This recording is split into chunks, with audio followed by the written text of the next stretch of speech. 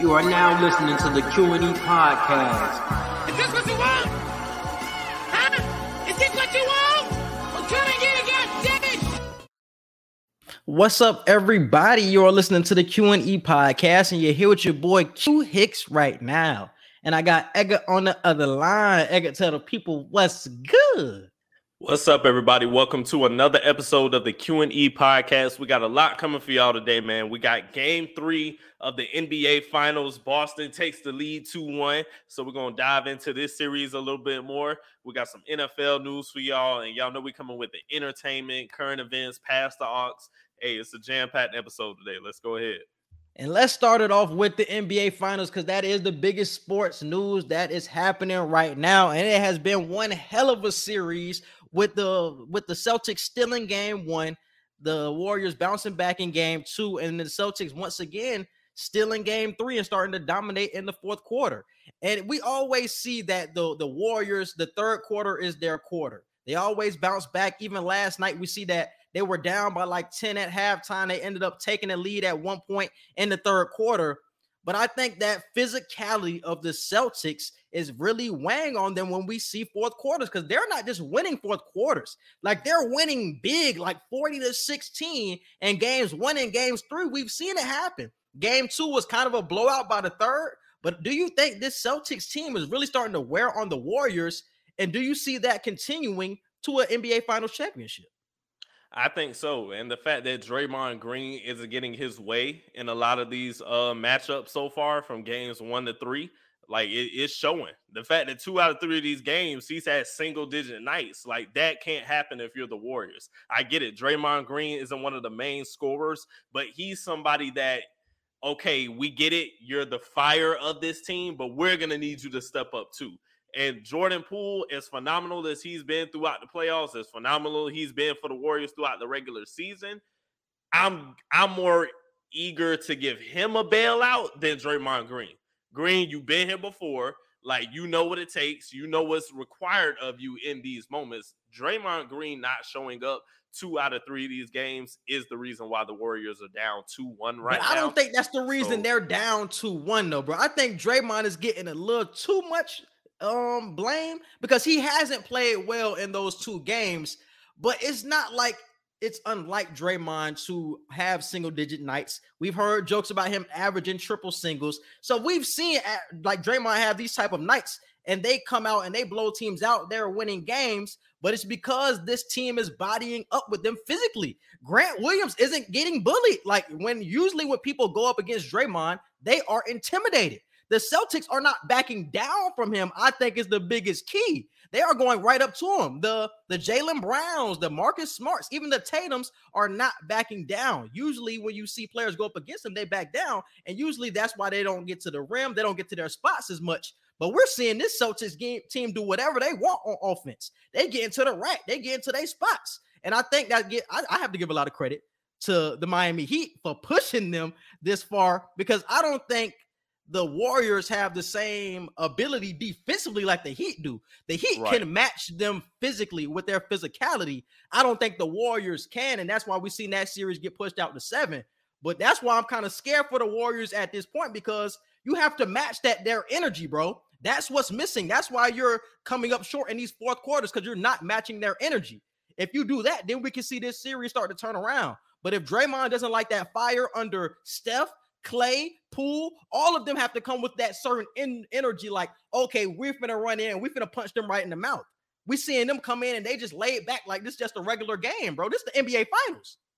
Because offensively, neither team has that big of an edge. Like, even in the blowout wins, the margins aren't that far off. Like, the 3-point percentages, the field goal percentages, they're really neck and neck in a lot of these games. And honestly, games 1 through 3, it's really been bucket for bucket. There have been moments where there's been stretches, but for majority of the games that we've seen so far, like, it's really been a close-knit game in games 1 through 3. And I think it's, like you said, the physicality. Okay, if we're going bucket for bucket, it's really going to come down to who starts missing first.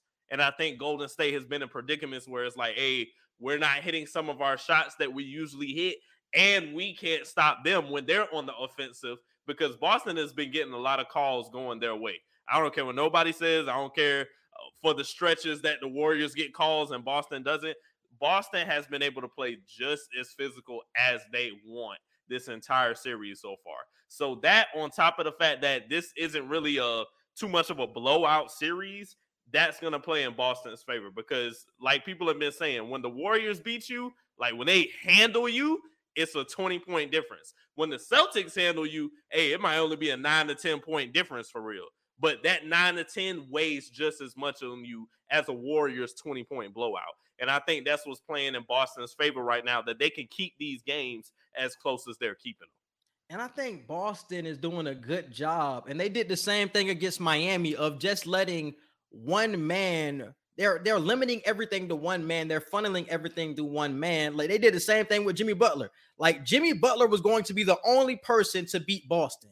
And I think it's the same way in this series where Steph Curry is going to be the only person that beats us. Because even when Klay goes off, it's like, damn, they still lost by 12. Even when Wig had a good night, he had 18. It's like, damn, they still lost by 12. So even when they have good nights, Curry had 30-something last night, they still lost by double digits. And I think they're just funneling everything through Curry, just saying like, yeah, you got to create everything. Everything is going to come off your gravity and off your shot making, but we're not going to allow everybody else to really flourish off of it. A couple of people got off last night, and you still seeing that it wasn't enough.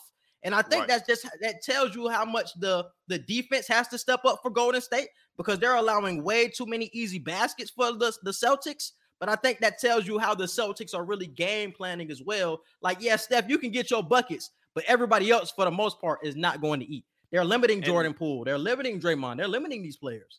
And you would think the second unit for Golden State would be kind of like what's the word I want to use? A crutch for them when they fall into these moments. You know, whether Jordan Poole is coming off the bench or he's starting, you know, I feel like a lot of these players that we've been looking at throughout the playoffs that have come in clutch for the Warriors aren't doing that right now, because Boston's bench, they're outscoring them in every game so far, whether it's only by 2 or 3 points.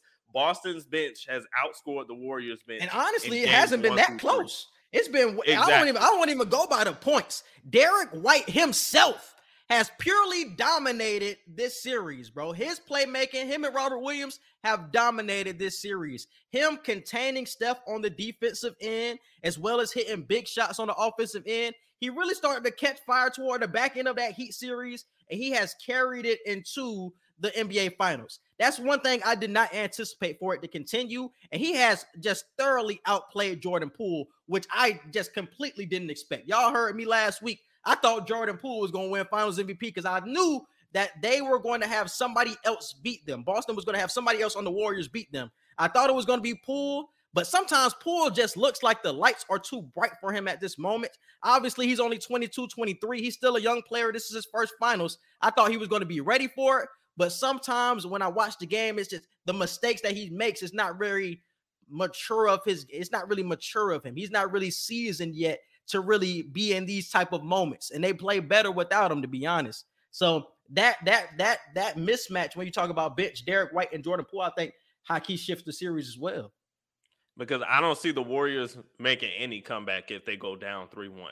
If they lose again on Friday, it's a wrap, bro. I don't see them completely changing their game plan. I don't see Steve Kerr making huge adjustments to where they're coming back in when it 3 games in a row at that point. So I don't know. If Boston wins on Friday, it's their series. They might as well go ahead and claim themselves world champions. But this is the game plan, and I think Boston already had the upper hand going into the series. But so many people, including me, was just saying that the experience of the Warriors was going to be the difference maker when you talk about who's going to win this series. I had this series going to 7. I'm still going to roll with the Warriors just because I'm going to stick with my pick. But I think the Celtics always had the upper hand because they're just so talented. And when they do not turn the ball over, they are so hard to stop. I think we've seen in game 2 when they can be so loose with the rock, that's when they get in trouble. When you get in a up and down race with the Warriors, you lose. Control the ball. They have under 10 to 12 turnovers. They usually handily beat the team that they're playing against. It was the same way in the Heat series. When they didn't turn the ball over, they won. They blew the Heat out, honestly. And I think it's the same thing. They dictate how this series is going to go. It's not on the Warriors. Yeah, the Warriors can come out and hit the Celtics in the mouth. That's cool. The Celtics can always get back in the game. But as long as the Celtics do not turn the ball over, it's hard to beat that team when you got 2 bucket getters, when you got a shot blocker, when you got a big in Al Horford who can make threes, when you got Derek White off the bench who can guard Steph, when you got a Marcus Smart who's averaging like 18 right now. It's hard to beat that team, bro, especially when it feels like it's Steph by himself a lot of times. Yeah, Klay stepped up last night, but that was just like, damn, that was one game. We played 3. Welcome to the NBA Finals, Klay Thompson, but damn, we needed your plays in game 1 too. So I think Boston really dictate this series. I think we're gonna see a big game from Steph in game 4 to have them win it. But if they lose game 4, it's a wrap, bro. I'm gonna pick the Warriors, but if they lose this, it's a wrap, bro. Ain't no coming back on Boston. I'm sticking with Warriors in 6, but like you said, Boston has the upper hand right now. It's their series to lose, and if they can keep it under 15 turnovers in a game, like you said, they're going to control the tempo of the game. They're going to control the lead changes that happen throughout the game because, like you said, to your point, in game 2 they had damn near 20 turnovers. So of course, like you're not winning that matchup. Bro, it was the Warriors way. are going to capitalize. That's what I'm saying, bro. The least mistakes that you can make against Golden State, the more likely you are to win the game.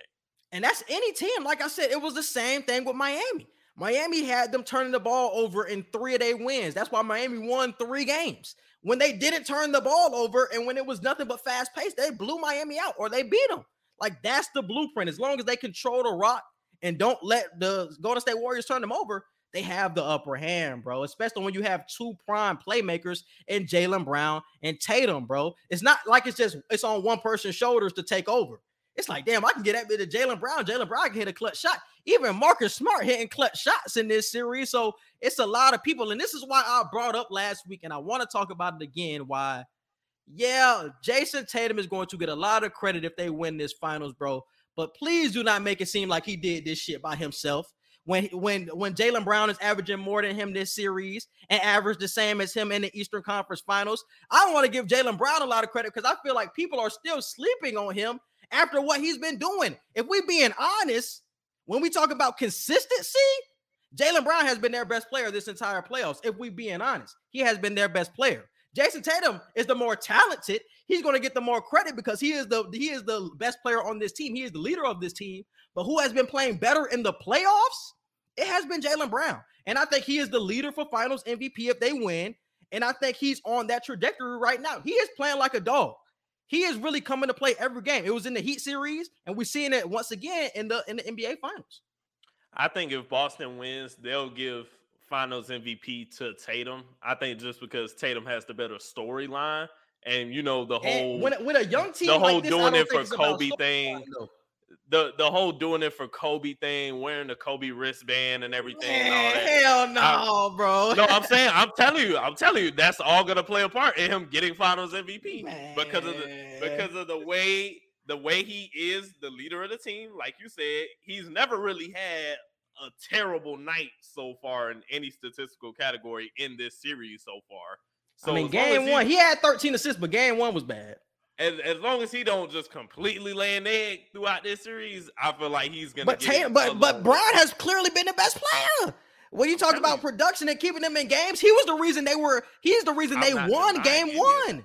I'm not denying any of that. They're gonna give it to bro. Tatum. We can't do that, bro. I've seen Andre Iguodala win a Finals MVP. They not going off storyline, bro. If they was going off storyline, they would have gave it to Steph. They gonna give it to whoever they gave Iguodala that. I'm telling you what they gonna do, Finals bro. MVP because they didn't want to give Steph a chance to pass LeBron in any statistical category. I'm telling you what they gonna do, bro. They gonna like I said, if everything remains the same, if Tatum has a couple of huge games where Brown isn't playing as well, then obviously that's a different story. But how Jaylen Brown is playing right now, he is the reason they won game 1. He played well in game 2. And he came out and had 20 in the first quarter last night. Like I said, he's the aggressor. And I feel like he started to become the leader where they follow behind him. Because like I told you last week, Tatum is kind of up and down where he can go on runs where it's like, damn, he got 25 in the first half. and then he goes through lulls where he stands in the corner where it's like, damn, is Tatum even playing right now? But I think it's something about Brown where defensively, playmaking, and also just leading the team, they follow his energy, bro. And you seen it last night. He jumped on the Warriors' head. And it was like, oh, the Celtics was rolling after that, bro. So it looks like they follow behind him. Like I said, Tatum is going to get the credit, bro. But please do not sleep on this man, Jaylen Brown, when he's putting up just as good of stats as this man. And just don't act like it's just Tatum doing it by himself. Because I feel like that's going to be the narrative, bro. When we looking at a great team. That can't be the narrative. We're looking at a great team, bro. If anybody says Tatum did any of this by himself, they straight up lying, bro. It's clickbait at that point because we've been talking about how this whole team has played a huge part. We've been talking about Robert Williams for like half of the playoffs when it comes to the Celtics. So we can't go from that to saying, damn, Tatum damn near did this by himself. No, we can't let that ride, bro. We can't let that ride. Al Horford literally dropped a 30-piece in the playoffs. Like, we're not going to sit here and say Tatum did this. That's what I'm saying, bro. This is a great team, bro. And this is why I say, if everything remains the same, everybody is going to make their tweaks and improvements, man. But the Celtics are a young team, bro. Even Grant Williams is only, 23? You got him coming off the bench. You still going to have the same team next year. Everybody is re-signed. I'm pretty sure they're going to re-sign Al Horford. It's like this team is going to be in the way for a long time, bro. And I'm telling you, bro, Jason Tatum and Brown, because I think Tatum is obviously going to get better the more years he gets, where it's going to become it's going to become a bigger bigger gap between him and Brown. But I think right now it's very close, bro, where it's like it's really 1A, 1B type shit right now, bro. I know Tatum gonna get the credit every other night. Exactly. Every other night. Like I said, that's the only thing I'm trying to say, bro, where it's just not Tatum, bro. It's Brown too. Brown give you the buckets. And it was the same thing in the conference finals, bro. And it was the same thing in that Bucks series where Tatum had his game where he was dropping 47 in one game. But it was Brown's consistency throughout this whole playoffs that I think they follow behind his lead. I really believe that, bro. I really believe that. And speaking of the other side of the coin, you already talked about Draymond, but I've been hearing some wild shit about Draymond. I'm hearing a lot of people say that, oh, he been on that podcast too much. That's why he ain't playing well. And that's the reason why he playing like shit. Oh, he worried about the media. He worried about this. He worried about that. That's why he playing like shit. So it's like, damn, why are the media turning on Draymond like this right now when y'all was just loving him for the same shit that he was doing last series? Now y'all hate him. Y'all think he can't do podcasts. Now y'all saying, oh, this is the reason he playing trash. Like, what's good with the spin? What's good with the media spin? That shit crazy, bro. Man, Draymond ain't doing nothing different than what he's been doing this whole playoff run. That shit is wild to me, bro. It's just they're about to lose now, so it's like, hey, that's a distraction. You don't need to be doing that no more. Oh, it wasn't a distraction when we was sweeping finals and we was beating all these other teams. So I don't know. That shit is crazy how people will find any excuse, bro. It's okay to say somebody just did not play well.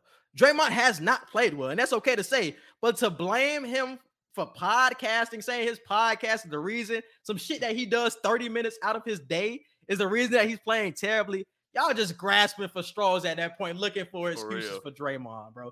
Calm down. I think Draymond will play better, and I think he will raise the intensity of this team, and I think he will raise the intensity of himself as well to be better.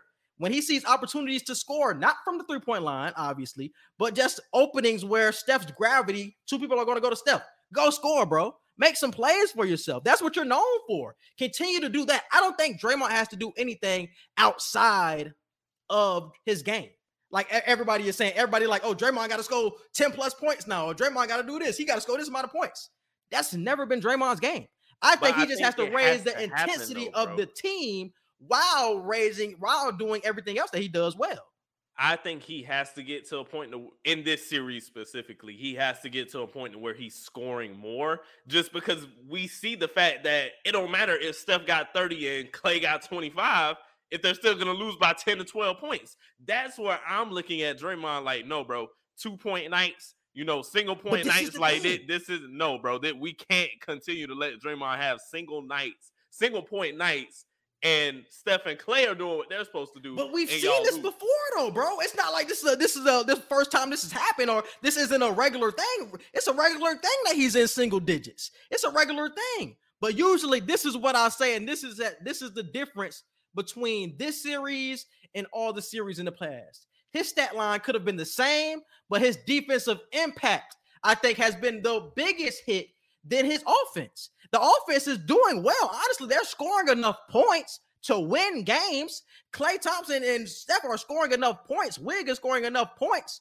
Defensively, this team is not playing well. The Boston Celtics are getting where they want too easy, bro. They're getting to the rack. They're getting to their spots. They're getting open threes. I think that's the biggest thing you could put on Draymond. You have to raise your team's intensity on that end. Because offensively, y'all are scoring enough.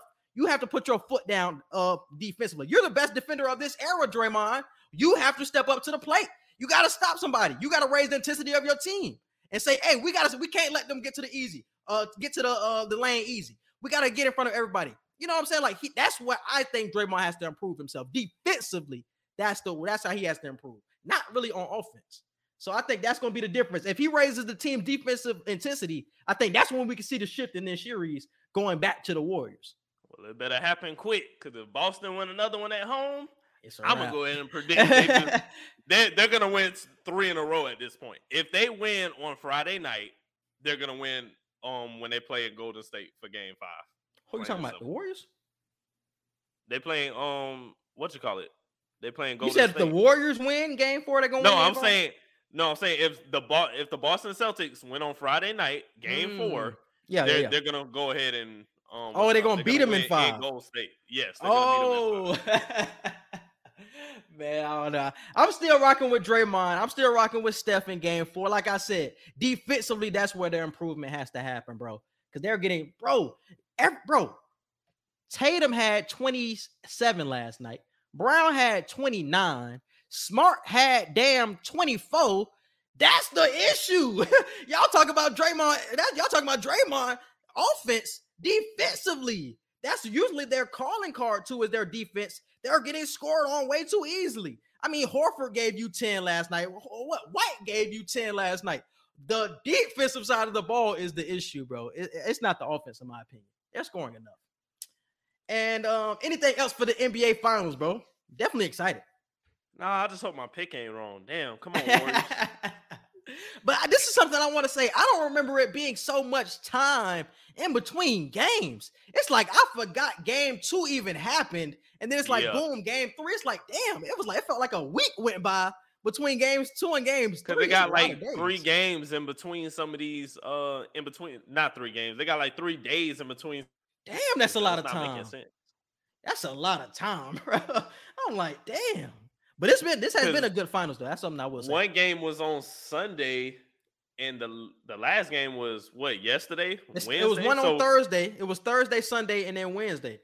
Like, that's too big of a damn gap. Bro. That's way too big of a From Sunday to Wednesday, that's a big ass gap for a series, bro. Yeah. Yes, that's crazy. And then you playing again on Friday. So you wait more than you wait like 72 to 96 hours for one game, and then you wait 48 hours for the next game. Like, I don't get it.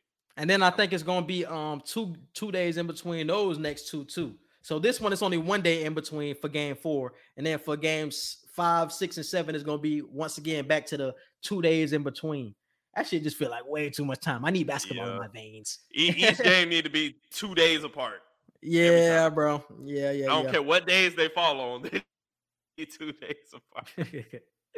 But something I did want to point out was the what they did in the press conference, the Celtics and the Warriors, with the stand up for Brittany Griner, just showing awareness to that situation, because we standing up for BG as well, because she got to get out that jam. It's been 4 or 5 months since she's been stuck in Russia, detained for no known reason. We know the reason, but still, it's just on some bullshit for real. Like, we got to get her out that jam. I don't know why the politicians or why the higher ups like the president or nobody like that, senators, have gotten involved to get her back over to the U.S., bro. It's been way too much time. Because let me say this though, because if it was somebody way more high profile in the NBA, if it was a rapper, if it was somebody like that, they would have been back by now. But since she's WNBA, we obviously know they're lesser known. The marketing is different. They're slower to react to that type of situation, bro. And I think that's what we seeing. And that shit is just so crazy, bro. Because even with what's his name? Jello Ball. Remember when Jello Ball got in trouble over in, I think he was in China or something like that? Yes. And he almost got detained. He wasn't even, bro, he was college yet. And they had to hurry up and make sure they straightened out that whole situation. Even though LeVar Ball had all his antics going on TV shows and all of that, they made sure that this future possible NBA star who's already famous, like his family's already famous, they're going to be basketball famous for like the rest of their lives. They made sure they got him out of that jam immediately. He didn't even get an opportunity to really go to jail. But Brittany Griner, she's been sitting in there almost half a year now, and we're just sitting here just, hey, free Brittany Griner. Hope y'all do something. Please do something. Free Brittany. And it's like, damn, we're begging.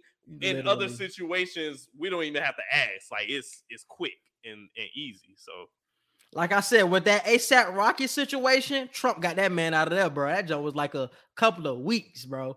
And she got to sit over there for 4 months waiting for somebody to save her, because obviously the Russians don't give a damn. They're gonna have her over there for years if y'all allow this shit to happen.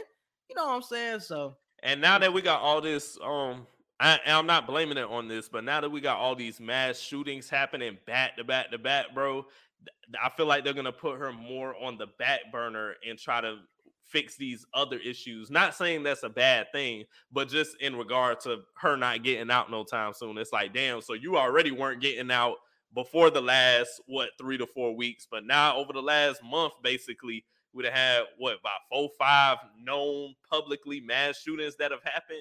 Yeah, you just gonna be on the back burner to these politicians. You shouldn't be, but that's probably what the case is. We've seen for years that these dudes ain't gonna do nothing about this gun violence, bro. They're not gonna change any gun laws. They're gonna keep it the same. So I'm not even gonna ride with that excuse, because we know that law has been sitting in the table that if somebody can get a background check for years and nobody has touched it, and I don't think nobody will touch it. They will allow this shit to just continue. So I don't want to hear that excuse. Y'all can get her over here while doing that. If even if that is the case, y'all can still multitask. They can do it both at the same time. That's what I'm saying. I think they're just gonna use that excuse to be like, that's the reason we're not pressing that issue right now. We're trying to deal with what's going on over here. They're gonna give some BS excuse on why they keep putting her on the back burner. That's a damn shame, man. Definitely free Brittany Griner for sure.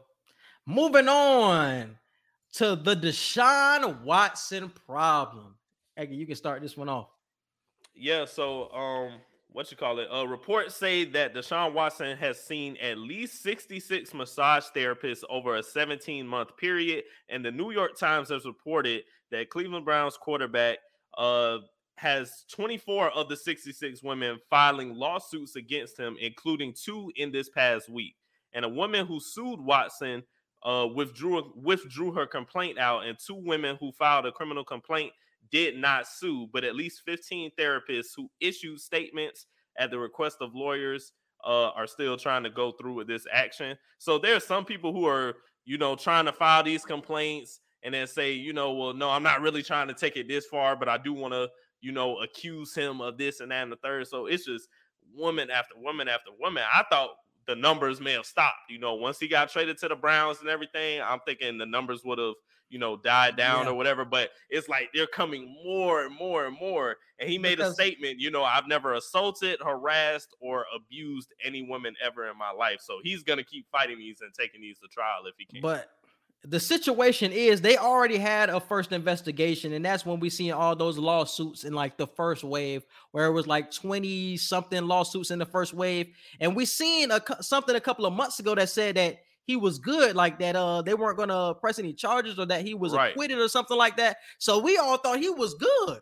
But apparently New York Times did a second investigation on the people that accused him. They ended up finding that he went to 66 masseuse in 17 months. And more people are coming out over the investigation by New York Times and are saying like, yeah, he did this to me too. Yeah, he did this to me too. So more people are starting to come out after the second investigation by New York Times, which is putting more pressure on Deshaun Watson. For a point in time, it looked like he was going to be okay for the not college football, but the NFL season. But now his season is once again in jeopardy because he has to deal with this once again. And at this point, bro, what I'm hearing it sounds bad, bro. And you know what really fucked him up? His lawyer honestly fucked him up. When his lawyer said happy endings aren't illegal or some shit like that, I was like, even though they're not, that's not something you say as this man's lawyer, because now you hemming him up even more, because now you're saying that that's what he's been asking for, or that's what he's pressuring these women about. Like, so the lawyers like keep pushing him into the corner of like, damn, so you have been doing this whole time. Whether the women are lying about how you went about it, we see that that has been something that you have been wanting. You have been wanting these happy endings and all of these massage places that you have been going to. So it's not looking good for Deshaun, bro. It's really not. And then he had that video on Twitter with the porn star girl Mia Khalifa. I don't think that video is bad. It's nothing wrong with fucking a porn star, but it's just that's just not a good look that you need right now. You handling all these cases, and then now we see you on Twitter at the crib playing basketball with a porn star. But that's an old video though. That video came out before these allegations came out. But that tells you how much people love drama, because people wanted to make you think they knew. But yeah, like I said, my man is not looking good. His season's in jeopardy. I'm seeing a lot of people on his head about this, especially with what happened with the Calvin Ridley situation. Like, he got suspended a year for a $1,500 bet. We know that's against the rules, so he got suspended for a year. But like, damn, that was still fucked up. So now more people are like, if Deshaun Watson, even if they do a second investigation and they found more people that accused him of this shit, it's like, damn, is he going to get a year suspended from the NFL? Is he going to get 2 years? Like, even if some women lied on him, and even if some women are telling the truth, he's going to get a long-term suspension, bro, at some point, bro, because this shit is going on too long. He has to miss, I can't even lie, he has to miss at least half of a season. At least he's gonna miss more than that, because I feel like this is going to continue into the season too. They've already been saying he's gonna miss at least 4 to 6 games. Like, I feel like he can miss a lot. And that's not even telling you how long the NFL is going to suspend him. He's just gonna miss 4 to 6 games because of how long the trial is going to be. The trial is going to bleed into training camp. That's not even telling you how long the NFL is going to suspend them for just having these allegations in general. Whether they're true or not, they still going to suspend you for that. So it's like, bro, it's getting hard to defend Deshaun at this point, because it's like, bro, more people coming out against you, and I'm seeing you in this light now. Because I love Deshaun. I fuck with Deshaun, bro, but it's like, damn, it's too much. At this point, it's too much building up against your favor to be like, damn, he ain't do this shit. Then, everybody lying on him. Like you said, your lawyer put you in a deeper hole when he damn near admitted that that's what you've been asking for or doing, and saying it's not illegal. Well, now it's like, damn, bro, I'm looking at you like you probably did do this shit then. Maybe not all 66 plus of these women, because there's always going to be money grabbers in there just trying to say, oh, he did it to me too. But to the ones that actually did have a harassment issue with you, or an abuse issue with you, or whatever, like, I don't know how I can look at you right now, bro. So hopefully you beat all of these. If you don't, then it's just, you got to do the time and for doing the crime. So yeah. And prayers to all the women who were actually assaulted by him, because I know that is a traumatic experience, because I read some stories from some accusers, and it was some wild shit.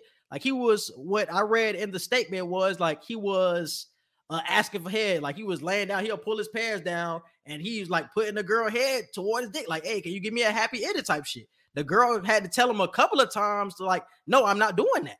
So it's like, you have like some legit statements. Like I said, we don't know, but these are coming from the accusers, but they seem legit, bro. After 66 people have been interviewed, it's like, damn, bro, something got to be real in this. After 66, one telling the truth. Somebody telling the truth, bro. If everybody coming out against you. Same thing I said with Bill. Same thing I said with Kelly. You know, do I believe all the women that are saying something against these men are telling the truth? I ain't going to sit here and say all of these people. But if we got X amount of people saying you did something, one person at least is telling the truth. And that one person is just as impactful as you doing it to 66 plus people. Yeah, bro. And it hurts to say, but if he did this shit, he got to do it. You know what I'm saying? He got to do the time, whether that's suspension, jail time. Like, hey, bro, you can't be doing that shit to these women, bro, especially when we trying to protect them at this point. We got missing girls all around. We trying to protect everybody in our community, bro. It's a wild time to be living. So we can't have no weirdos and anybody like that trying to, get over on our women like that, bro. So I definitely agree. It's tough to say, but Deshaun, it's a Deshaun Watson. And think about it from the Cleveland perspective, bro. They just paid him a huge contract. A huge. What was that number? Well, it was like I don't remember the number, but it was up there though. It was like 4 year, 200, wasn't it? Cause they were saying, what you call it? Arizona should have tried to give Kyler Murray a Deshaun Watson type of contract. I don't remember the dollar amount, but it was up there. Because they literally just paid him like a couple of months ago. It was a 5-year, $230 million deal, bro. Oh, yeah. So you making all of that money, 40 plus mil a year? 40 plus mil a year. So all of that money could be going down the drain at this point, because now it's like, damn, his future is in question. Damn. If some of these women are correct and are proven right, it's like, damn, bro. You're not gonna see the NFL for a long time, bro. They might not let you back in if that's a true statement. So especially how harsh the NFL is. So damn, because I don't know if Deshaun is still gonna get this money. I don't know if it's guaranteed or if it's something in the contract that say if you get caught up in some allegations, we don't have to pay you. I don't know how that goes, but Cleveland is in a sticky situation if they gotta pay him, because he's not gonna be there for at least the first few games for sure. So it's definitely a sticky situation for them. I bet they're happy. They're glad they held on to Baker Mayfield. At least they still got a backup quarterback they can rely on. But moving on to the next NFL topic, we have the Rams re-sign. What's my man called? Cooper Kupp and Aaron Donald, which is a big deal because we were hearing Aaron Donald retiring possibly, and now he re-up for a 2-year, $60 million extension, which is the highest amount paid to anybody that's not a quarterback. And Cooper Kupp is getting paid like the highest paid receiver right now. I think that his extension was like 3-year, 66. Yeah, 3 years. 3 years, 66. I think so. $22 million a year for a receiver. Like that's I think Devontae still will be number 1, but I think Kupp is close at number 2. And we see how important Kupp was to the championship for the Rams. So they definitely had to secure both of these people back if they wanted another title run. Yeah, but I'm proud of Aaron Donald. You know, he's still choosing to play, even though he has a Hall of Fame career. He can literally never touch the field again if he doesn't want to. But I think he just is still passionate about the game and just still wants to play. So congrats to him on becoming the highest paid non-quarterback in NFL history. Congrats to Kupp. The Rams are going to be that team again that are in my Buccaneers way to get to the Super Bowl. They could clearly be the favorite for the Super Bowl again for this upcoming season. So shout out to the Rams. Shout out to them betting it all on Aaron Donald. And they had signed Allen Robinson this summer. Yep. Damn, they signed Allen Robinson too. Oh, my goodness. Hey, that question I posed, I think it was the beginning. It was before this season even started. It might have been. Oh, I posed this question, I think, after last season, after the Bucs won the Super Bowl. But the question of if the Chiefs dynasty is in question or if the Chiefs dynasty is over, I feel like this Rams team over these next that we finna see with these contracts and them keeping these players, I feel like that's a valid question, bro. Because if the Rams go to the Super Bowl again and win, or if any other team other than the Chiefs get to the Super Bowl and win this upcoming season, the Chiefs dynasty, can we even call it a dynasty at that point? No, they're not a dynasty right now. They're not a dynasty. But I would be more worried about the Bills if I was the Chiefs than the Rams, because I still got to see the Rams on defense. Losing Von Miller was a big deal to me, bro, and I haven't seen anybody actually actually replace him yet.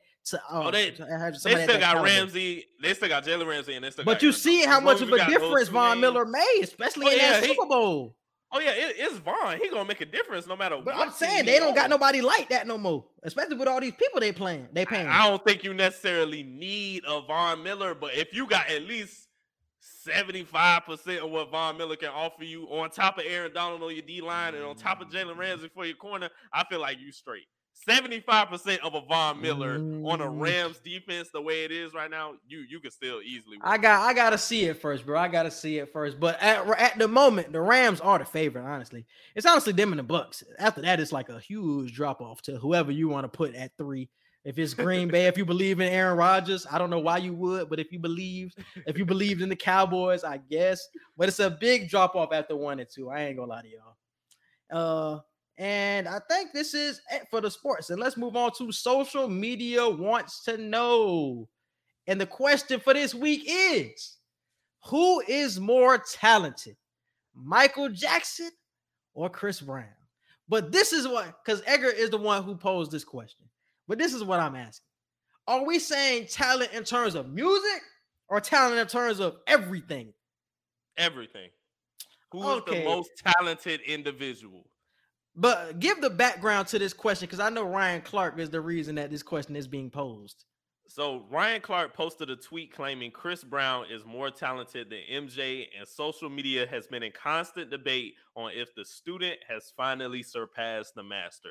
Now, we all know Chris Brown looks up to Michael Jackson. If there's ever a Michael Jackson tribute for any award show, Chris Brown is the person everybody is calling, because we know how much he adores him. We know how much he's practiced his moves. We know how much he's influenced his music career. But is this a situation where we can finally say a student has surpassed whoever they've been studying? And I don't want to sit here and say he's better musically than Michael, but I think just as far as how much each person can do, I think Chris Brown is more talented, bro. They both can produce. They both can sing. They both can direct. They both can dance their ass off. But Chris Brown can also rap. He's also an athlete, because this nigga can really hoop. He's one of the best entertainment hoopers we've ever seen.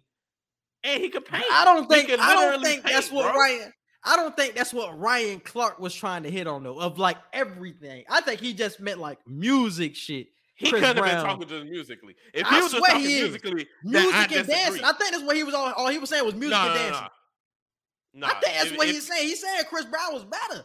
When you talk about all that other shit, like Mike wasn't no hooper or no shit. Like Mike wasn't an athlete. So obviously Chris Brown is gonna have that.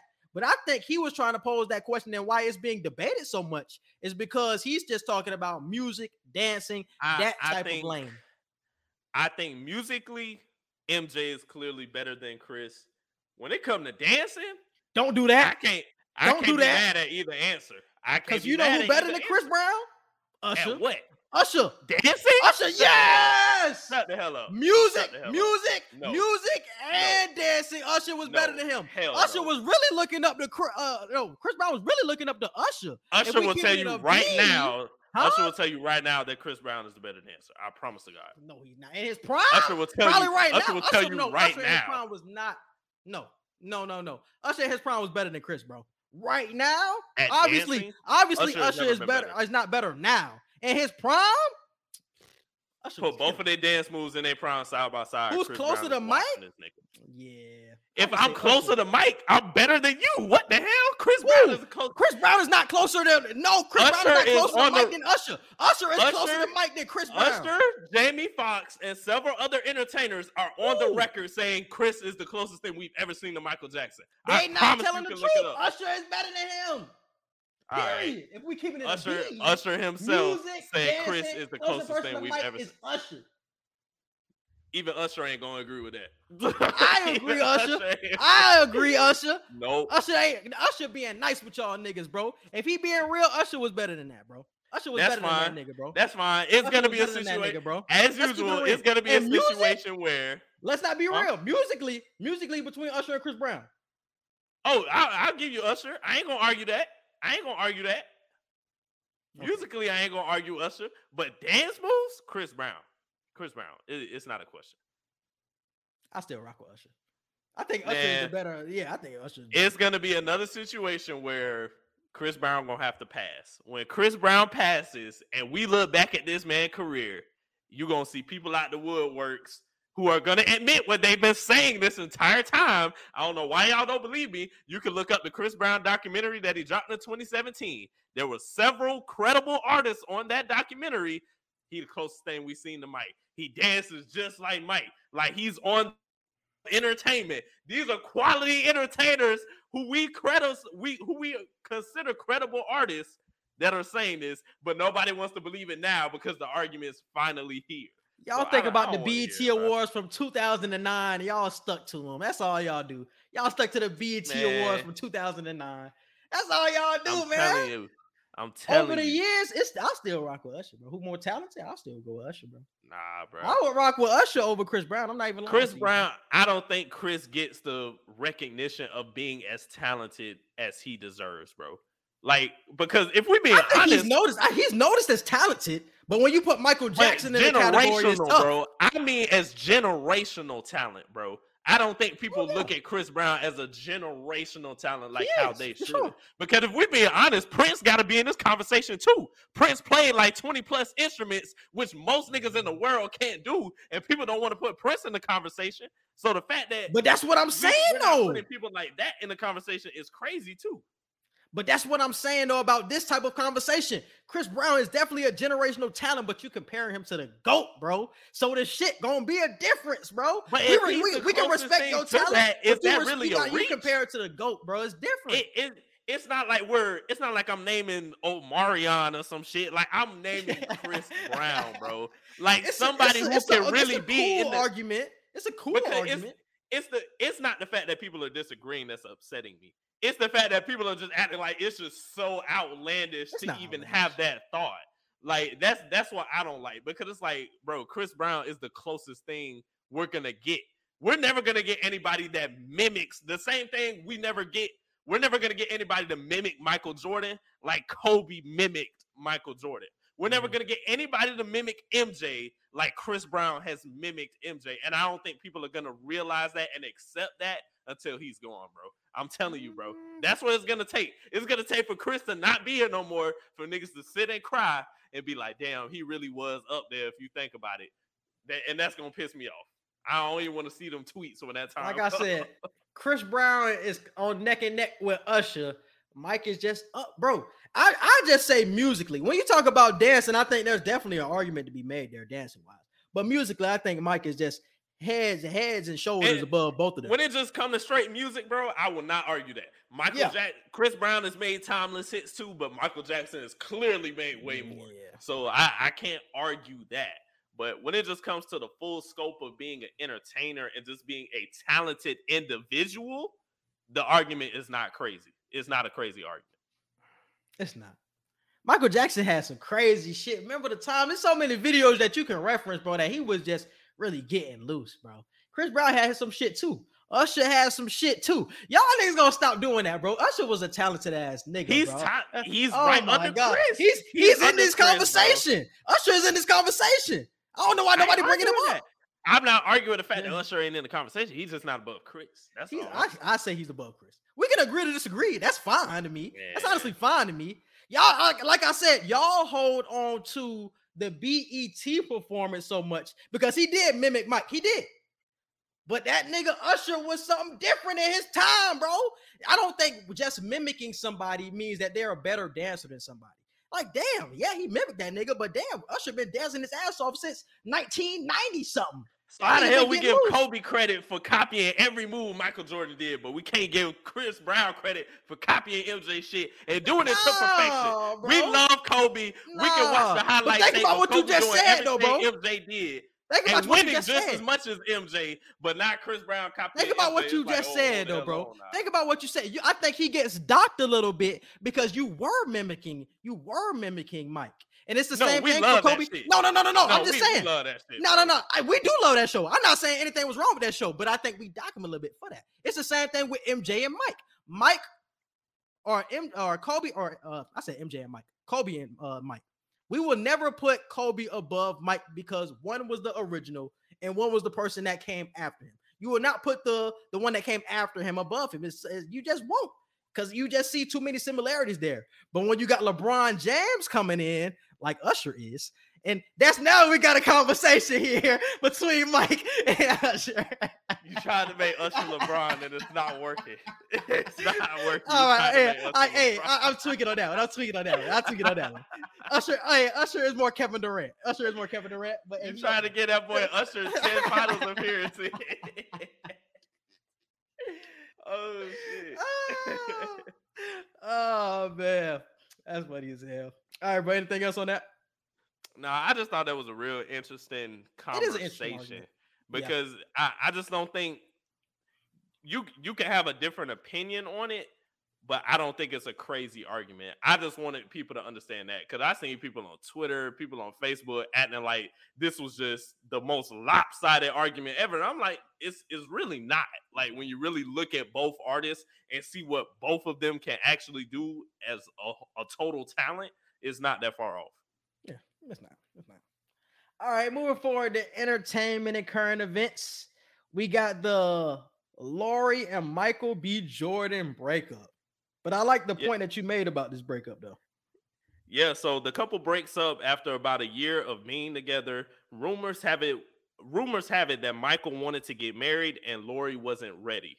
Is she wrong for wasting his time, quote unquote, or was he wrong for not bringing up these feelings sooner? And another question that people were asking on social media, was Future right all along? What did Future say? No, he didn't say nothing specifically, but just him not being with Lori no more and then talking shit about her in the songs. Tell Steve Harvey y'all don't wanna. Was Future right? Was Future right this whole time? No, man, Future ain't right, bro. Future right. Future is still in facts about Sierra, my nigga. I don't want to hear nothing from that nigga. I don't want to hear anything from him. He's still in facts about her.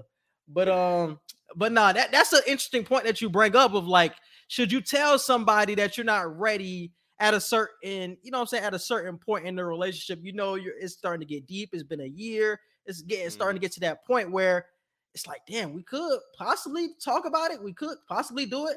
But I think it's the difference in age because how old is Michael B. Jordan? Michael B. Jordan is 35. Lori Harvey is 24. And I think that's the big difference, bro. Michael B. Jordan is at the age where he done been through them. He done been through the game. He ready to settle down. Lori's still in her prime, 25. She really hasn't seen everything like you have, bro. So she's still looking around of like, I'm not ready to really tuck it in at 25. I'm really trying to still see what's out there to make sure that you are the right guy. But it's just an interesting conversation because I think Mike has to know early in the relationship, like the age of like, damn, is she ready to settle down? Is this something fun? I think it could have possibly started off as something fun and then it turned into something that Lori wasn't even expecting of like, she actually loves him. And then the marriage comes up and it's like, whoa, I didn't really get in a relationship for that. And that's how we see somebody back out of it. I think that's the situation that we could be looking at here. But knowing that MBJ is so much older than her, he has an 11-year age difference on her. I think this is, and this is why I point at him in this situation. I feel like this should have been an early conversation. Like, Michael, like, you damn near 40.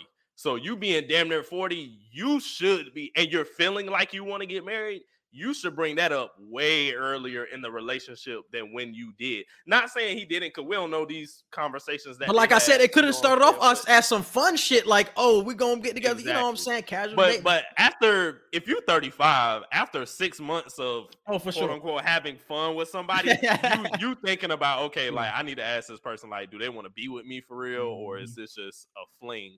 And Lori has just been one of them people that, you know, she's a woman that she wants to have fun. They call her the future for the women, but I think, like you said, she's just having fun. She's in her 20s, and it's like, yeah, she probably does love him. I'm sure he loves her, but it's not to the point to where she wants to get married. And I think they broke up because, and this conversation happens a lot too. Do you break up with somebody after you propose or try to give the question and they don't want it? Do you stay together and make it work, or do you just say, no, we got to break up? I think they broke up because it's like Michael B. Jordan is like, well, you don't want to get married right now, so we just don't need to be together at this point. Because I don't know, I can't be another 5 years. I'm 40, another 5 years. You still ain't even 30 yet, and you still looking at me like, nah, I ain't ready to get married yet. Like, Michael B. Jordan ain't trying to be on that type of time. Yeah. And Lori is just like, hey, I'm finna live it up. I'm rich. I'm famous. Every nigga want to date me, so I'm just gonna have fun. I can have Michael B. Jordan one day. I can have a rapper the next day. I can have an athlete the next day. Like, she really just, she on go. She doing her. Yeah, and that's why I said I can't really blame her because this is what she should be doing. She should be living her life to her fullest potential. If she don't think marriage is in the cards for her at this point, I can't say, damn, you should have told him earlier how you was feeling like you didn't want to get married. Because, like I said, it probably didn't start like something like a marriage type of thing. Like, oh, we getting in this for the long haul type shit. It was probably turned into something that, it's a real relationship. Oh, this is something that I haven't experienced before.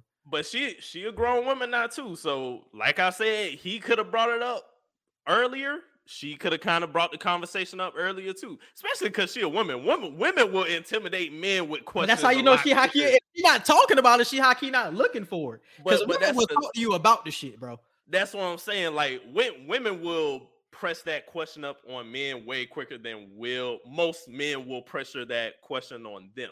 So the fact that after 6 months, if she's used to dating men and saying, okay, after a few months or damn near a year, the record of me dating people has shown I haven't been with people that long.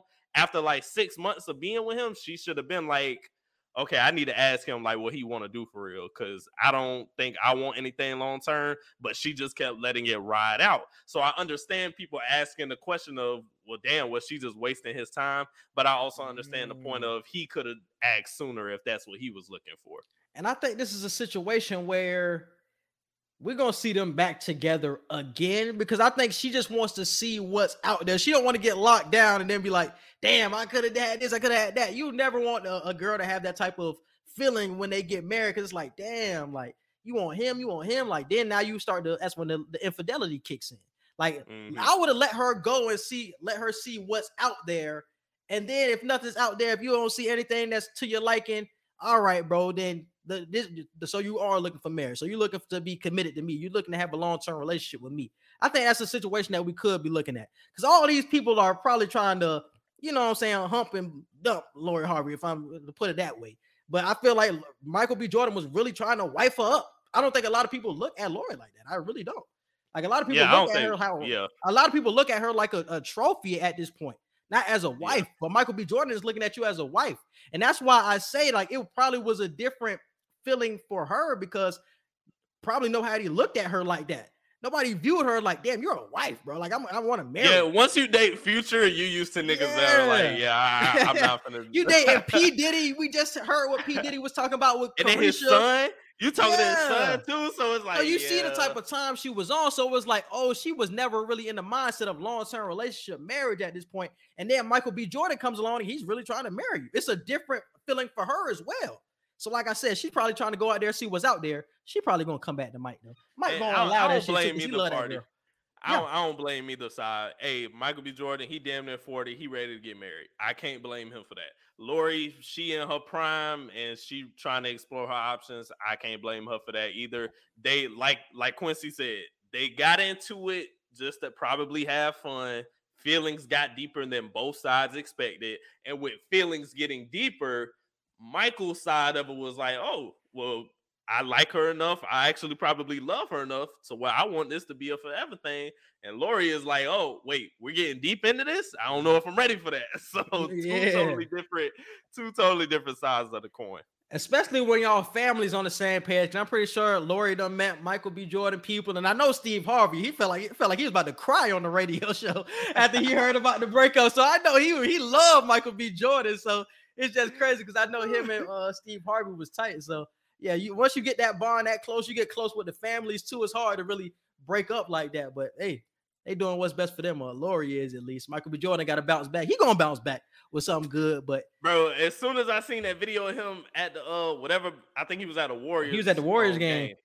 And as soon as I seen that video, they gonna make this way bigger than what it is. They're trying to say bro was crying. They say look at the hurt in his eyes. That man is watching a basketball game. Yeah, that's what was blowing me. It's like, how you know he think about Lori at this moment? Like, Lori's not even there.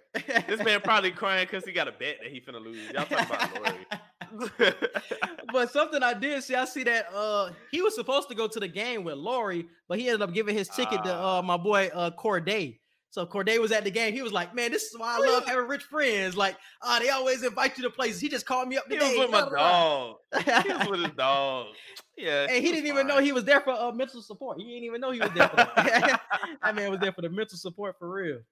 But yeah, man. Moving on. We got the Apple Pay Later. Yes, so Apple Pay will launch its Buy Now, Pay Later feature when iOS 16 becomes available. Currently, the latest feature out on the software feature out for iPhones is 15.5. So when iOS 16 comes out, it will allow users to purchase items and set payment plans for their Apple Wallet and Pay card. 4 payments will be split into equal amounts, and each payment happens every 2 weeks and is scheduled automatically with your Apple Pay. So the world of credit and digital pay is changing, bro. Like, not only can you have credit cards, digitally through crypto and all of that, but now just having an iPhone, you can have a credit card just for the fact that you have an iPhone. So I think this is cool. I think this is going to give a lot of people who can't get normal credit cards, it's going to give them an opportunity to get into the world of credit. I don't know if this will actually affect people's credit scores or not, but I think it's a cool option. I was about to ask you. Yeah, that's what I was about to ask you. Because I know the places like Klarna and what's the other one? It's called Afterpay. I know they're big in the after or the payment plan game. They say that doesn't affect your credit score, but I honestly don't know. I don't know if that's true or not, because they don't get any of your social security information. So I don't know how it would affect your credit score, but you never know how. So they connect one thing to another, and then your score is dropping magically. So I wouldn't be surprised. I wouldn't be surprised if it affects your credit score, though, because since it's connected to your actual Apple Pay is essentially connected to your bank account. Mm-hmm. So if you're using Apple Pay credit card or Apple Pay later, whatever they decide to call it, it's going to automatically take the payments out for whatever you owe from your actual bank account. And I don't care what nobody says, even if you don't have a credit card, the way you use your debit card and the way you just pay for stuff in life, that affects your credit too. And how much money you owe people in this, that, and the third, damn near anything you do honestly affects your credit. There's a few things that don't, but I feel like Apple Pay, along with the other services that you said, I feel like they'll all somehow, some way affect your credit score, especially if you could just buy something and just walk out and be cool with it. Now, I do think the initial payments that you make for something, so like, let's say when you first buy something, I think you have to make one of those 4 payments the moment you buy something. And then the other 3 payments will follow 2 weeks in between after. Damn. That's crazy. It's crazy how layaway is something that was so frowned upon at one point, or it was something that was so big in the 90s. But this is honestly just another version of layaway. Or it's like, or you're getting what you want, but you still got to pay it back at the end of the day. This is what we're seeing now. This is the newer version of it. The difference between layaway and what we're doing nowadays, you couldn't get what you were paying for until you paid it off. Yeah. Like, so that shit was still sitting in the window. But nowadays you can pay, if something's $100, you could pay, like, for example, with this Apple Pay later, you could pay $25, walk out the door with it, and pay the remaining $75 over a 2-week quarter period. So that's way different than paying $25 and still having to walk past that shit walking out the store. That's funny as hell, bro. That was a weird ass system, bro. Yeah, that's exactly what I think about when I think about layaway. That's exactly what I think about. I think that boy was in the hospital, man. Worried about the layaway. Hey, I had tweeted that recently, bro. When you talk about greatest shows of all time, bro, especially greatest black shows of all time, that shit has to be top tier, bro. With the Martins, with the Fresh Princes, and Everybody Hates Chris, like they up there to me. That shit gotta be up there, bro. When I think about so much shit, I reference that show, bro. I've seen everything. Oh man, it's funny because that show came out in what, 2012 or early 2000s? Was it early 2000 or 2005? I think it was. It was like 2005. It was the back end of the 2000s before we got the 2010s. Yeah, we did go into the 2010s. So I was like, because he was old as hell by the time they ended the shit. Yeah. So yeah, bro. So like, it's so many people reference like the 90s shows when they reference actual like good TV, especially when you talk about black television.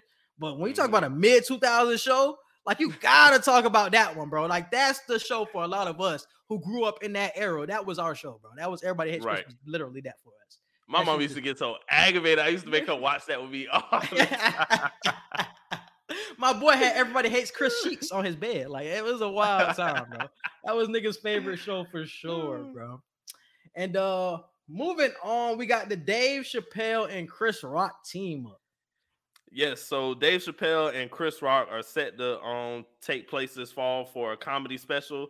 The first episode is going to be, the first show is going to be at the O2 Arena in London, September 3rd. So I'm not sure exactly when the special will drop, but the first show is set for September. I'm interested to see how this is gonna go, especially on Chris Rock's side. I know Dave Chappelle. Are they performing together, or is this like one's gonna do a set and the other's gonna do a set? Now that's what I'm wondering. I'm not sure. I didn't get much clarification on that. That'll be some iconic shit though. Yes. If they both on the stage at the same time, that would be crazy. So y'all should look out for that. Look out to see if they gonna do it at the same time, be on the stage at the same time. Because they can bounce off each other, especially off like that Will Smith shit. They finna make hella jokes off that shit. You know, But Chris Rock finna eat off that. Are we ready to hear more jokes about that, bro? I feel like social media has just played that shit out. So by the time Chris talk about it, you got to think, bro, we're in June. 3 months from now, like, are we still ready to hear more Will Smith jokes? But we haven't heard Chris Rock speak on it though. And I think that's what's most important. You can make your jokes on Twitter, but we haven't heard from the person that it actually happened to. He said something not too long ago, a few weeks ago. He said, "I got slapped by the softest nigga in rap history." I'm talking about joke related until that shit. Like, he gonna come with some fire. Even though it might be a couple of jokes from Chris, he gonna come with something that's funny as hell. I'm gonna go ahead and predict his Will Smith jokes are gonna be the least funniest jokes in that special. I think he's gonna have way funnier jokes than whatever Will Smith stuff we're gonna hear. We're gonna laugh, obviously, because we're gonna reminisce on the moment, but I don't think it's gonna be as funny as whatever else he may say. Dave Chappelle, I know he gonna have us dying about whatever new transgender jokes he got about. That's the person I'm more so worried about than Chris Rock. I know Chris gonna be funny because of those Will Smith jokes. Dave Chappelle's the person I'm like, those transgender jokes still finna hit, Dave? Are those still gonna hit? That's who you should be worried about. I don't know. Yeah, that's a good question. I don't know. And what's the other thing? The cancel culture. You gonna continue to talk about that, Dave? Like, that's the nigga you gotta dude running up on him on stage, about to kill him and all that. But I think Dave's mannerisms are just funnier than Chris. Like the way Dave Chappelle just looks and sounds, the dramatic pauses he takes while telling jokes are just so much funnier than Chris. With Chris, you're really waiting for the punchline. Like, you're waiting for him to say the joke. With Dave Chappelle, you could damn near die laughing in the middle of him telling the joke. And I think that's where the humor differs with both of them. Like I said, bro, that last Dave went the Chappelle stand up. That shit missed for me, bro. That shit missed because it's getting stale and repetitive, bro. And I think that's the thing because it's just transgender and cancel culture and all that bullshit. It's like, Dave, like, can we get to some free jokes, my nigga? Get away from that bullshit. Because for 3 stand-ups in a row, you've been talking about all the same shit, bro. Can we just talk about some regular shit like Killing Me Softly? Can we go back to when you were just talking about anything? You know who else ain't that funny no more, bro? Cat Williams, bro. I thought Cat Williams was gonna be somebody that would just always be funny because he's so against the industry. He's so against what everybody else. Oh, you watch his recent stand-up then? You watch his recent stand-up? I ain't see like his full recent stand-up, but the jokes that I did see, I'm like, this shit ain't funny. Like, his recent stand-up was it was solid. I ain't gonna say it was good, but it was. I'm about to say, was it solid or was it like funny? I'm not gonna say the whole thing was good, but like I said, it was about 20 to 22 minutes of funny shit. Like I said, you know, Cat can get his shit off, bro. Out of like an hour. It was like out of an hour. It was like 22 minutes of funny shit. It was one thing that he was talking about that was like bugging me, that wasn't as funny as he usually does. But like I said, it was 22 strong minutes. The other 38 was kind of but it's Cat though. Cat always gonna be funny to me though. I feel like his delivery is more so funny than everybody's delivery because he gonna have me laughing mid joke. Cat Williams and Bernie Mac have like the funniest joke deliveries. Like Bernie Mac would have me crying before I even hear what the joke is. Another this ain't even social media wants to know, but whatever dumbass person said this, I forgot what her Twitter name was. She gotta be under 18 years old. She got to be 18 or younger. Because there's nobody over the age of 25 that will sit here and say Bernie Mac is not funny. You can say he ain't your favorite comedian. You can even go much and say he's not top 3 for your comedians. But to say that Bernie Mac is just plain old not funny, you young as hell. You're young as hell, and I'm not getting any other reason for you saying this. Like, you are a young ass individual that did not get the luxury of seeing Bernie Mac live, like in shows, movies, or whatever. So, I fully agree. I seen that tweet, bro. It was, bro. Her mentions was going crazy. Her quote tweets was like the ratio was something. That ratio was crazy. But I think that was a good time to appreciate what Bernie did. I love moments like that because yeah, that was a dumbass tweet, but to see all the funny shit that he's giving us, bro, the Kings of Dollar Comedy. Bill. Yeah, bro, Dollar Bill. You feel what I'm saying? The Soul Brothers shit. Then you got the Bernie Mac. You got what he did for Head of State. You got all of these jokes from so many movies that he's been in, bro. It's like this man is timeless, bro. So it was just funny to see Kings of Comedy. Yeah, man, priceless. Yeah, bro. RIP to the Mac for sure. Definitely, bro. Definitely. And moving on, we are diving into the Black Adam trailer reaction. Black Adam. What have your powers ever given to you?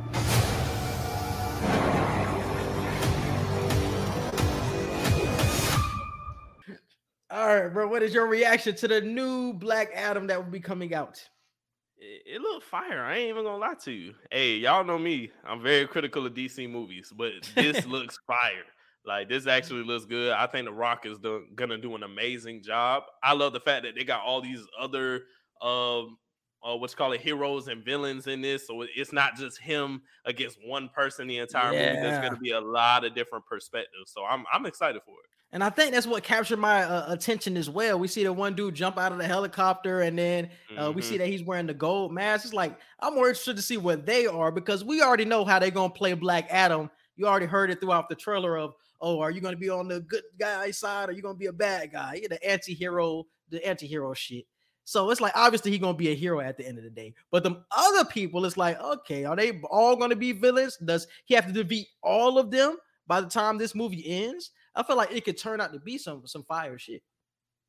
I think it looked good. I'm excited for it. Yeah, and it's funny how The Rock is really turning into this lane because who would have thought he would have been actually in one of this big ass production to be a huge DC character in Black Adam? Like, Black Adam is beloved in the tight-knit community for comics. So for The Rock to be playing him is a huge honor, and he has come a long way from his wrestling days, bro.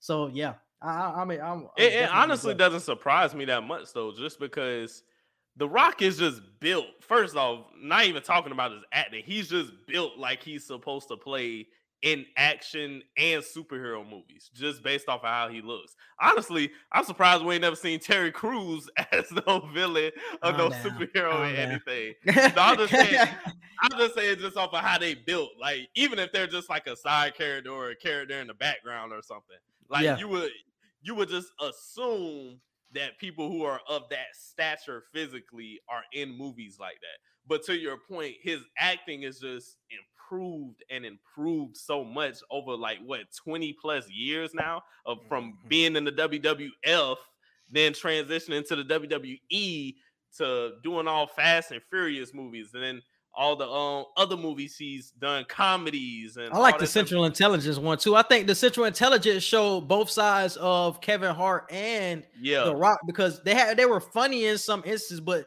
at some point they had to get real about themselves of what positions they were in. And I think that was the more dope part of that movie because there was a different side from Kevin and a different side from The Rock. And I think it made him capable of doing a movie like Black Adam, who is so dark, who comes back from the dead to, wreak havoc on the planet. I think that's something that he had to grow into.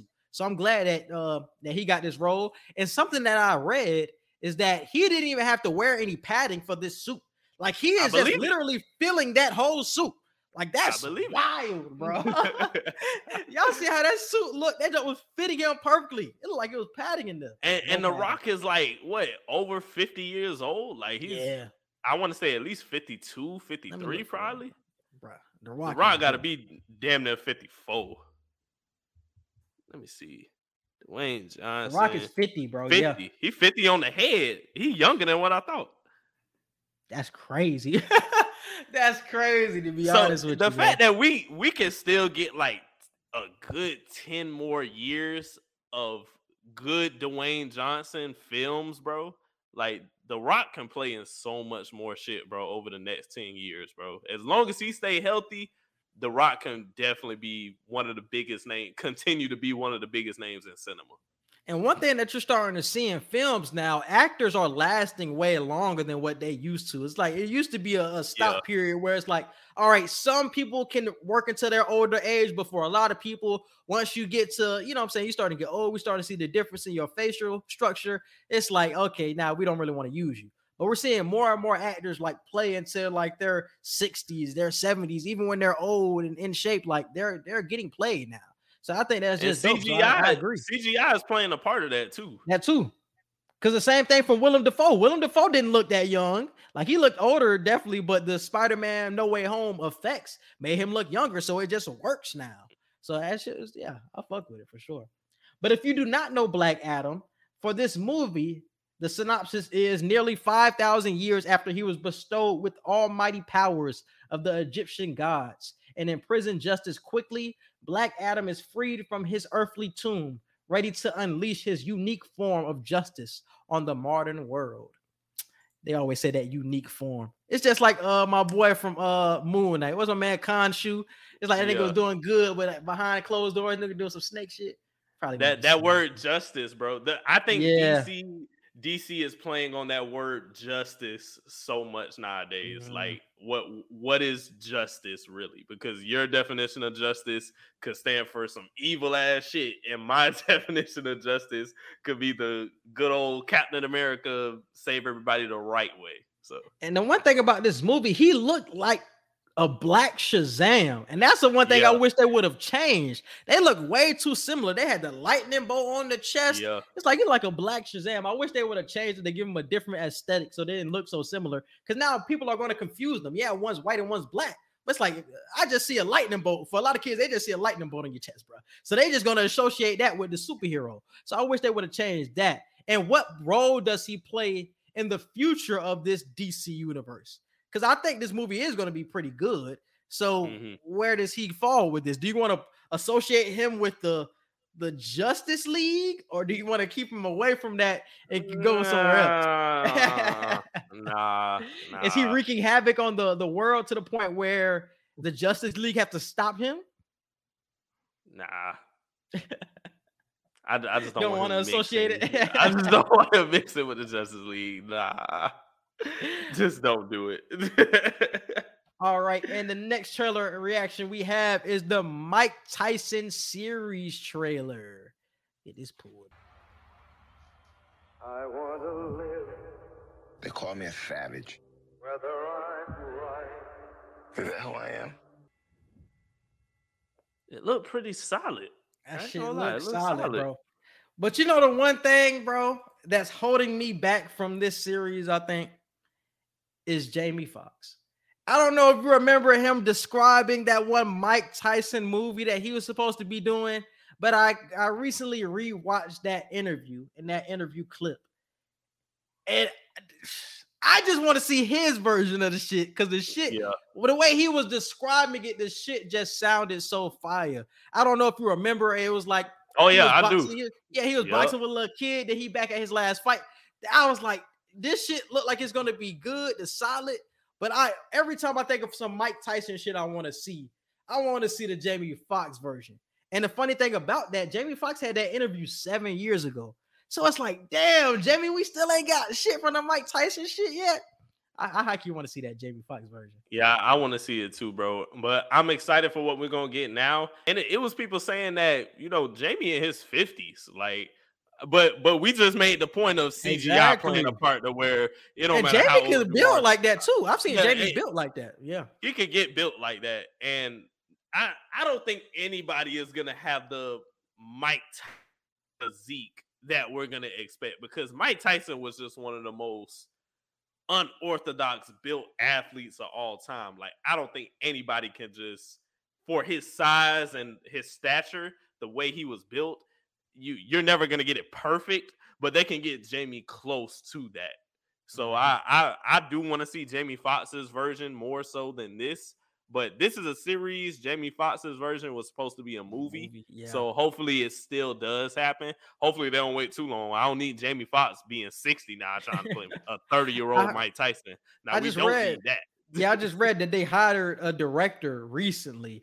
So they look like they're still trying to do it, but we don't know how long this shit gonna come into effect. Because you can hire a director and still be sitting on a movie for a long time. So I don't know if Jamie is still going to be playing him, or Jamie is going to be like somebody that has a lot of input, becomes like an executive producer or a producer for the film, and has a lot of input on it.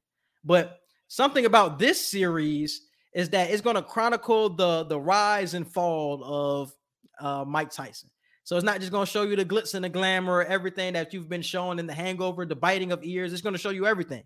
His love life, everything that was going on in the ring and outside of the ring. So that's why I think I'm more so excited for it, because I haven't met somebody who's kept a close eye on Mike Tyson. Obviously, you hear the stories. Obviously, you see the crazy ass, wild ass highlights of Mike Tyson, but you really don't dive into like his background nor his love life. Like, I didn't even know he was married at one point. I wouldn't even thought so, because Mike Tyson just doesn't figure like he's that type of person. So I'm interested to learn more about him throughout this series. I don't know how long it's going to be, but it should be long enough for you to get the full grasp of like the Mike Tyson experience. And you want to know what's funny? Everybody that has ever met or hung out with Mike Tyson has a crazy Mike Tyson story. Exactly. Like everybody. And I think it's very few people like that. Like Mike Tyson, Snoop Dogg, like people like that. You just always have a story with how it went when you met this person. Mm-hmm. Yeah. He's a wild dude. Definitely, he comes off more chill now. But he definitely calmed down from over the years. But Mike was a wild boy.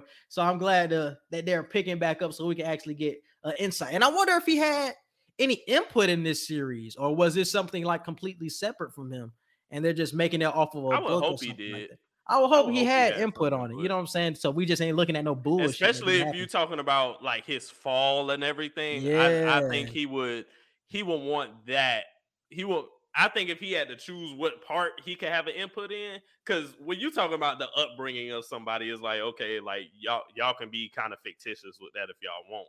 But when it comes to the fall, like how he went to prison and this, that, and the third, I don't think he wants to be painted in any more of a negative light than what he may have already been in when it happened. So I think he would want some say-so on how that gets portrayed in the series. Yeah.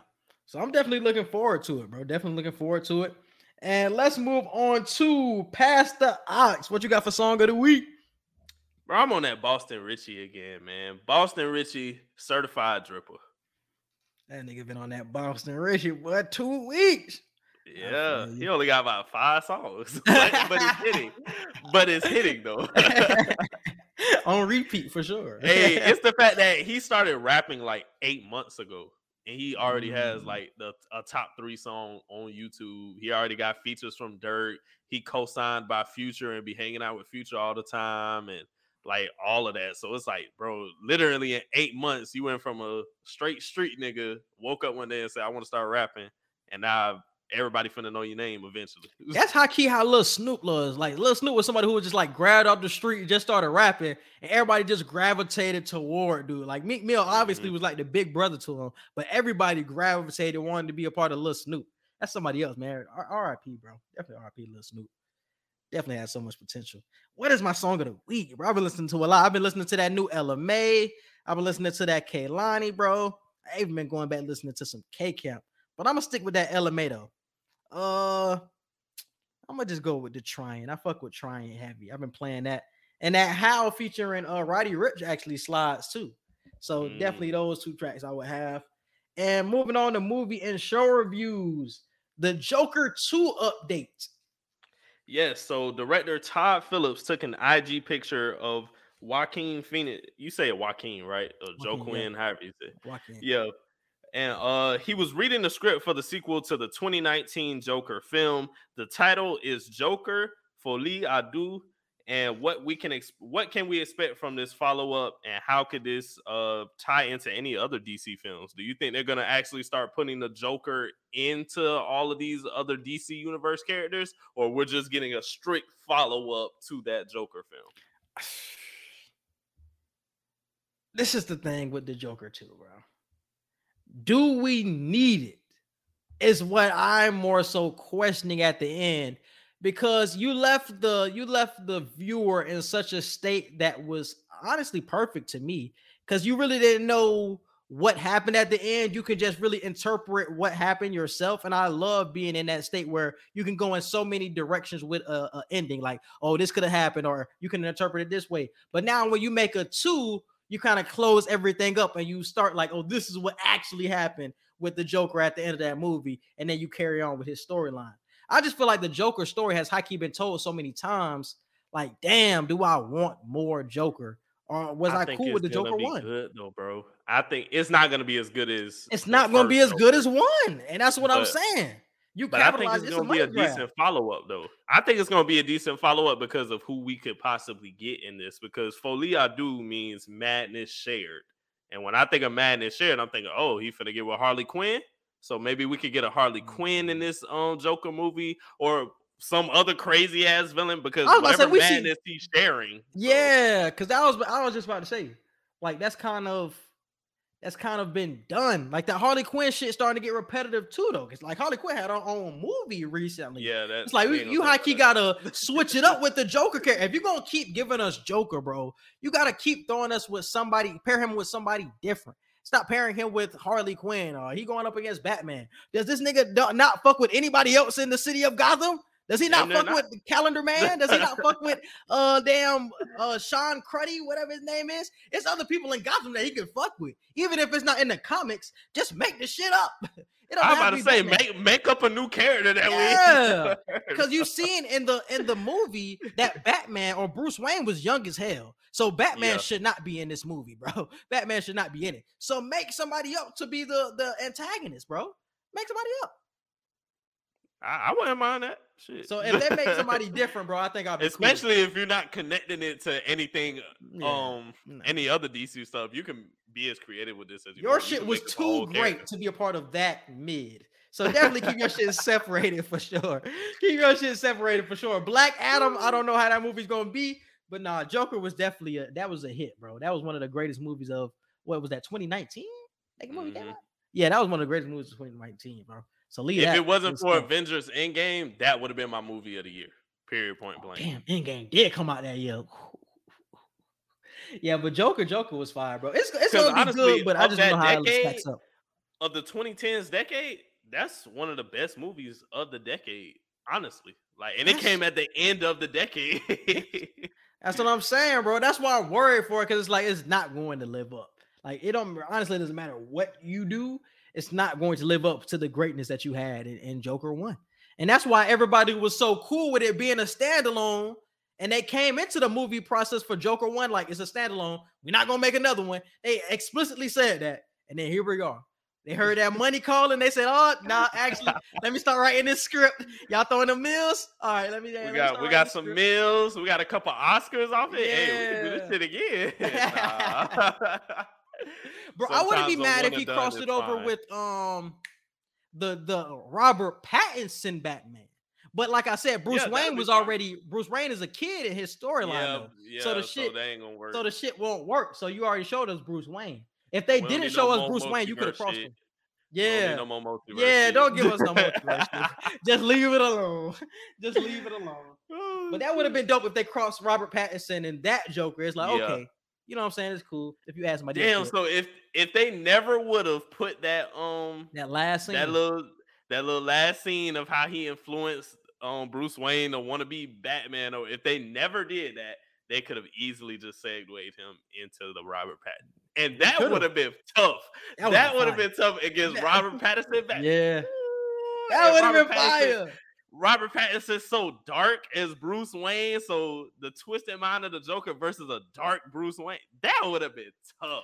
But the thing about this Joker, he's not really to that level intelligence wise, where we've gotten to know him. Like, he was still like that retarded dude, Haki, that mentally challenged dude for real. In this movie, he had to really overcome that. But you've seen how maniacal that he could be. You know what I'm saying? But you just really seen the mental illness part. We really haven't seen how meticulous and how calculated he could be. So maybe in this movie, that's what he really starts to grow into like the calculated dude. And we see how he got to that point. You know what I'm saying? So I think it could be something like that. I'm excited for it, man. It ain't going to be better than the first one, but I'm excited. Yeah. And moving on, The Thunderbolts movie. Speaking of the Thunderbolts, I wanted to bring this up earlier. The movie is in development, so that group is going to be together. Like I said, Abomination, Yelena Belova. What's my man name, bro? He was in Civil War, the villain of Civil War. Wear the purple hat. Civil War. Oh, talking about the dude who was trying to make the super soldiers. Yeah. What's trying to I make super forgot his soldiers? name. No, he's Damn. from Sokovia. He was in Falcon and the Winter Soldier. Yeah, he was trying to make the super soldiers. Okay, yeah. Well, he wasn't trying to make the super soldiers, Yeah, but he trying was to make super soldiers. he was at the place where the super soldiers Yeah. were, and he killed them. I Baron know. Zemo, all of Zemo, them are going to yes. be a part of that Thunderbolts group, like Edgar mentioned earlier. Thunderbolt Ross, or the person that played Thaddeus Ross in that Thunder in the MCU, he has passed.